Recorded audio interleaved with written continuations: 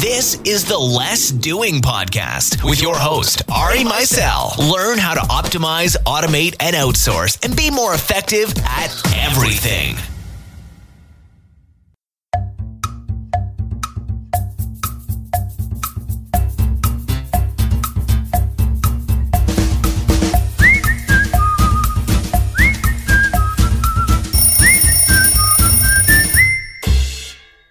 Hey everyone, this is Ari Meisel with The Art of Less Doing. Welcome to another podcast, and thank you for your continued support and listenership. Today I'm going to be interviewing Dave Pell from NextDraft, which is an awesome newsletter that you're going to hear more about, but you've got to sign up for it. I find that one of the things that I focus my time on is being a curator of content. I've written several blog posts about how I go through over 1,000 blog items per day, and I share them as I see fit, whether it's through social media or in my newsletter or on my weekly posts about interesting things of the week. It's a process for sure, and I've had to automate a lot of it in order to get through that. But this is an example of someone doing it the opposite way and just focusing on one thing and doing it really, really well. So I'm sure you'll like the interview, and I hope you guys sign up for his newsletter.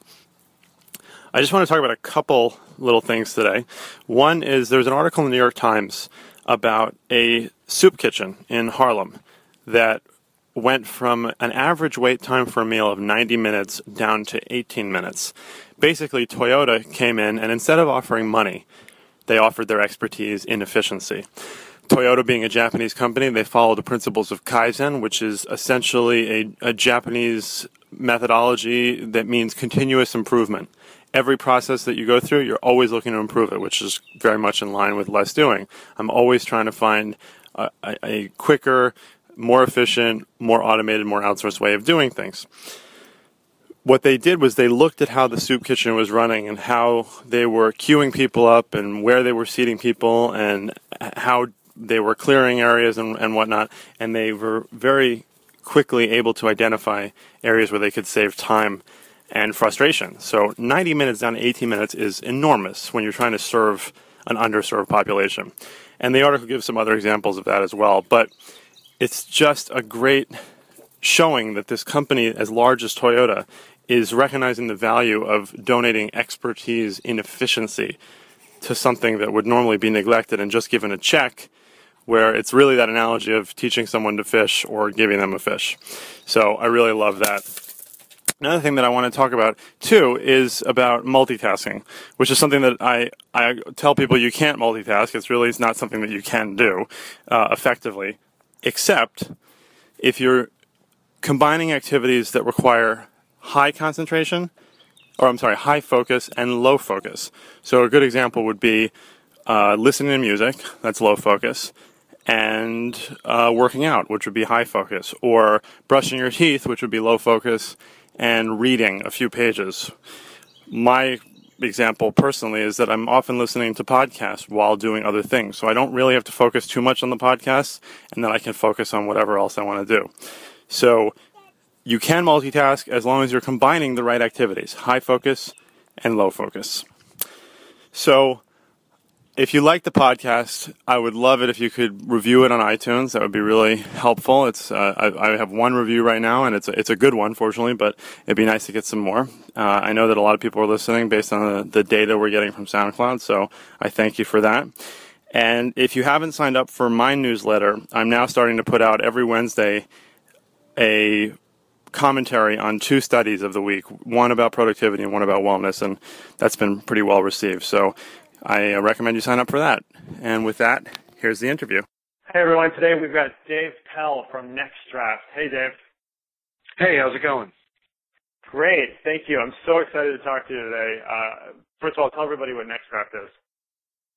NextDraft is a daily newsletter and iPhone app where I cover the day's top 10 most fascinating news stories. So I basically break it down and describe the news stories, sometimes in a serious way, sometimes in a funny way, and I provide links to the full stories for people who want to read those. And usually people find 2 or 3 stories they want to click through, and for the rest of it, they just sort of settle on my overview. I try to give people enough information to sort of know the gist of the story. So I call it dinner party prep. If you want to know enough information to sort of be ready to talk about it at a dinner party, you get enough from reading the newsletter. And if you are interested in the topic, you can click through and read the whole story.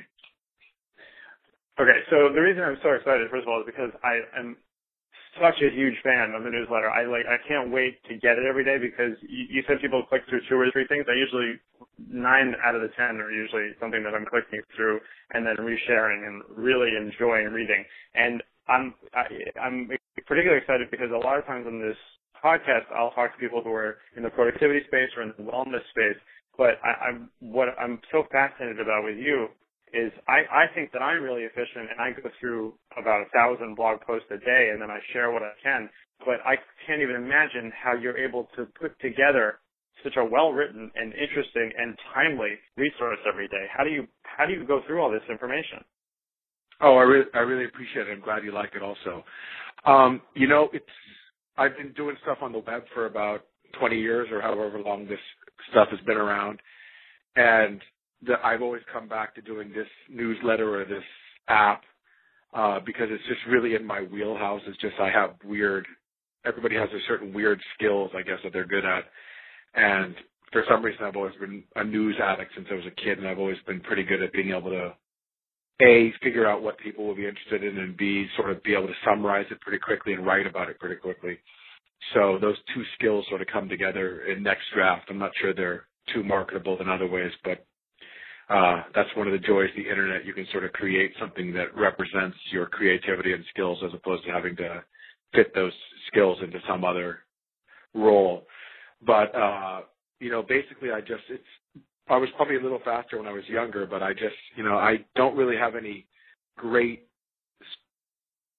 technique for it really, except I just go really fast at looking for stories, read them as quickly as I can to find sort of the money shot or the key piece of the story so that I can share that with people. And then the writing part usually takes probably about an hour and a half. The whole thing probably takes about 3.5, 4 hours. Interestingly, if there's more good stories or interesting stories of the day for me to go through and pick from, it's actually a little faster. The slow days are really when I get down to the 8th story, the 9th story, and I just can't find anything good. That usually there's a few weeks during the summer and during the holidays where it gets pretty tough because I think fewer journalists are doing sort of creative things during those periods. Well, the other thing so go ahead, sorry. Oh, sorry. I was just going to say the other thing I sort of rely on is I don't use any kind of RSS feed reader or any tricks like that. I just use, or not tricks, but any tools like that. I really just open up tabs. So I open up a couple hundred tabs every morning. And I sort of try to derive as much benefit as I can from what the editors of the sites have already done, the work they've already done. So that's one reason why a lot of people are surprised that I don't just use a stream or use an RSS feed, but I really want to see how sites are laid out. When I go to the New York Times, an editor or several editors have gone to the trouble of laying out that front page based on what they think is important. And I really use that a lot so that I can save some time by making sure that I look at the design of a site, not just a list of headlines. And also I do follow a few good people on Twitter, and I do, now that it's getting more popular, get submissions from sites or from editors, so that makes it a little bit easier also. Okay, so that's really fascinating, actually, because I'm always talking about optimizing things with using RSS feeds, and also, do you know the site IFTTT? Yeah, that you can make little tools. Yeah, so you can make these automations. So, for instance, when I find something that I find interesting on my feed reader, I can save it through Feedly, and then IFTTT will put it on Twitter and Facebook and LinkedIn, and it'll create my interesting things of the week post. I mean, I do this once a week, so it's still. I actually think it would be stressful for me to have to come up with this stuff each day, but the fact that you're doing it by just opening all these tabs is also really interesting because you can see the genuineness, I think, that comes through with the comments that you write. And what I also like is that I've discovered some really interesting sources through your newsletters. I know that you pull from Quartz a lot, and you'll pull from the Atlantic a lot. But there's all these really random sources too that I find. I mean, are you literally opening all of these different sources every day and checking them out? It's a combination. I do open a lot of sources, and I've discovered a few of them also through the same way, following people on Twitter and they link to a story, or, I'll use other sort of sites that list the most popular news of the day or whatever. I'll use a few of those also. But yeah, those sort of more obscure stories from obscure sites, which I personally find to be the most sort of interesting in some way, because it's really stuff that people probably wouldn't have seen before, Those I usually will find maybe through somebody, a Facebook friend or somebody on Twitter that posts that story. In the early days of the newsletter, I've done this twice, actually. I did it about 10 years ago, and I relaunched it about a year ago. And, one of my concerns early on, a friend of mine that I built a few sites with kept saying, you should bring back Next Draft. And I said, I don't know, in today's web or internet where people are having so many stories fed to them through Twitter and Facebook and everywhere else, I'm not sure they want another source for news. And he sort of felt, well, I think people need it now more than ever because they're sort of overwhelmed and inundated by all this stuff. They need somebody to say, here's a few things to focus on in sort of a clean, quiet space that doesn't change really. You get your newsletter, you open your app, and it's static. It sort of stays the same, and you can come back to it if you want. And he did turn out to be right, I think, because people do seem to have responded to it. But when I first relaunched it, I was sort of focused on trying to be exhaustive. I felt like if I'm going to write a daily newsletter focused on news, I have to make sure that I don't miss any top stories. And it was really, I had more stories than in more links, and I felt a sort of a obsession with making sure people didn't email me and say, hey, how can this be a newsletter on news and you missed these 3 big stories today about something that happened at our embassy in Iran and something that happened in Washington about this political debate. And over time, I realized that really that wasn't the value of being exhausted. The web is already exhausted. People can find the news they really want or the top stories of the day pretty easily. So I really narrowed it down to what do I find interesting, what did I find fascinating that day, and sort of shut out all the other noise and just made it 100% personality driven. Here are the 10 stories. If I was looking at the web today, I will be likely to read. And that really was actually sort of a breakthrough moment to sort of narrow it down and say, I don't have to be everything. I just have to be what people are really looking for. And I think tools like Next Draft and most blogs, and by following most people on Twitter, is the personality-driven stuff. They're not looking for exhaustiveness. They're looking for specificity and uniqueness. Oh, absolutely. And I mean, I've almost developed like a trust in you without even ever meeting you, that I know that when you put out content, not only is it going to be interesting to me, but it's something that I can then synthesize and actually use, whether it's as minimal as being able to talk to somebody about it and tell my wife about an interesting story, or actually using it for something actionable in my own work and my own blog. So what I want to know, too, is any of this sort of automated or outsourced? Do you actually go ahead and then create the newsletter yourself as well? And I mean, like, is any part of this done by other people or other things? No, it's definitely, I don't work and play well with others. So this is definitely just me. I also invest in internet startups, so that's sort of my other half of my day is spent doing that kind of stuff and working with other people and advising them and, benefiting from feedback and exchanges. But Next Draft is sort of my own thing. So I don't outsource anything. I don't automate anything. I'm probably inefficient in some ways, but yeah, I just open my tabs, find the stories, and go. So as soon as I get done talking to you, I'll be, I've found my stories for the day, so I'll start writing, and that process will probably take about 90 minutes from beginning writing to proofreading and sending. Okay, so I'm loving this even more, because I'm sure people listening to the podcast are going to be really surprised as to why I actually wanted to talk to you about this, since you're basically saying you don't do any of the things that I'm recommending people do on a daily basis. But the truth is less doing has 2 sides of it. Whether you're going to be efficient in everything that you're doing, or you're going to choose one thing that you want to do better than anybody else, which is clearly what Dave is doing. That's as much less doing as anything else is, as far as I'm concerned. So the last question that I want to ask, which I ask everybody on the show, is what are your top 3 personal productivity tips? The 3 things that just make you able to kick ass each day. Sure. I'd say one thing probably is I think it's sort of cliche at this point, but I do try to take breaks. I get so focused and so tense when I'm doing stuff like this, even after I've done it a million times every day. I'm pretty addicted to pressing the publish button. So when I'm working on it, I'm really focused and probably too tense and getting some carpal tunnel here and there and all those kind of issues. So one of my key productivity tips is just walking around the block. I have an office that has a block that probably takes me about 5 minutes to walk around. So I try to do that 2 or 3 times every time I'm doing a newsletter. And that actually really makes a difference, just getting out, stretching my legs, getting the blood flowing, just getting away from the screen, because I just really lock in. My other productivity tip is actually don't overdo it when it comes to productivity apps. If you're not the type that needs that stuff. I, for months, was sort of researching a really good productivity app for to-do lists.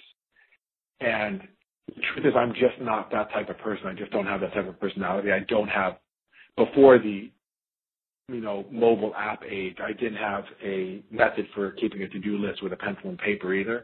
I just sort of kept it in my head, and that's the way I function. And I actually found that one of my biggest productivity slowdowns was trying to find tools to help me be more productive, because I just couldn't find tools that matched my personality type. And I think sometimes we get sort of obsessed with the shiny new thing, and there's a new app that comes out, and it's beautifully designed and clean and inviting and easy to use, and the UI is perfect. But if you don't have a problem with something, even though it's tempting, I wouldn't try to find a solution, a technological solution to that something, because I think sometimes that can be a rabbit hole that actually makes you less productive and less happy. And the other productivity tip I have actually has to do with really understanding for each individual what it is that you consider to be productive. And, I find a lot of times that I'm working on next draft in the morning and maybe finding some stories at home before I come to my office. And my son is trying to talk to me about something that's going on that day at school or at camp, or my daughter wants me to check out the shirt she's wearing or listen to a story she's telling, and I'm sort of distracted and looking at my screen trying to make sure I can get the stories because I'm sort of focused. And so every few weeks I try to sit down, and I'm bad at this like most people in our era, but I try to get better at it. I just try to sit down and think, like, what is it exactly that I want to be productive at? When I'm 10 years from now, is it going to matter whether or not my newsletter was averaged getting out at 1:05 p.m. Pacific or 1:20 Pacific? Or is it going to matter whether or not I was, making sure that my kids felt like they had my focus and making sure that I was spending time, like the walk around the block, taking care of myself and not getting carpal tunnel syndrome. And I think it's really easy, especially on the web when information is constantly coming at you, to feel like you have to be there every minute and you can't miss a thing or you're going to fall behind. And the truth is that stuff really doesn't matter. You can miss a week and you come back and you catch up when you need to. You can miss a minute, that's for sure. But it really does sort of become addicting. So every now and then just sitting back and saying, what is it exactly that I want to be productive at, and making sure that I adjust my behavior as much as I can to focus on those things instead of focusing on a few minutes here or a few minutes there in terms of staring at the screen, which is my addiction, like many people who are listening probably. Well, Dave, I love every single thing that you've said, and I love the newsletter, and so everyone, I insist that everybody listening, if you aren't already a subscriber, you have to sign up for Next Draft, and it's nextdraft.com. And Dave, thank you so much for your insight and taking this time to talk to me. All right. I really appreciate it. Thanks a lot.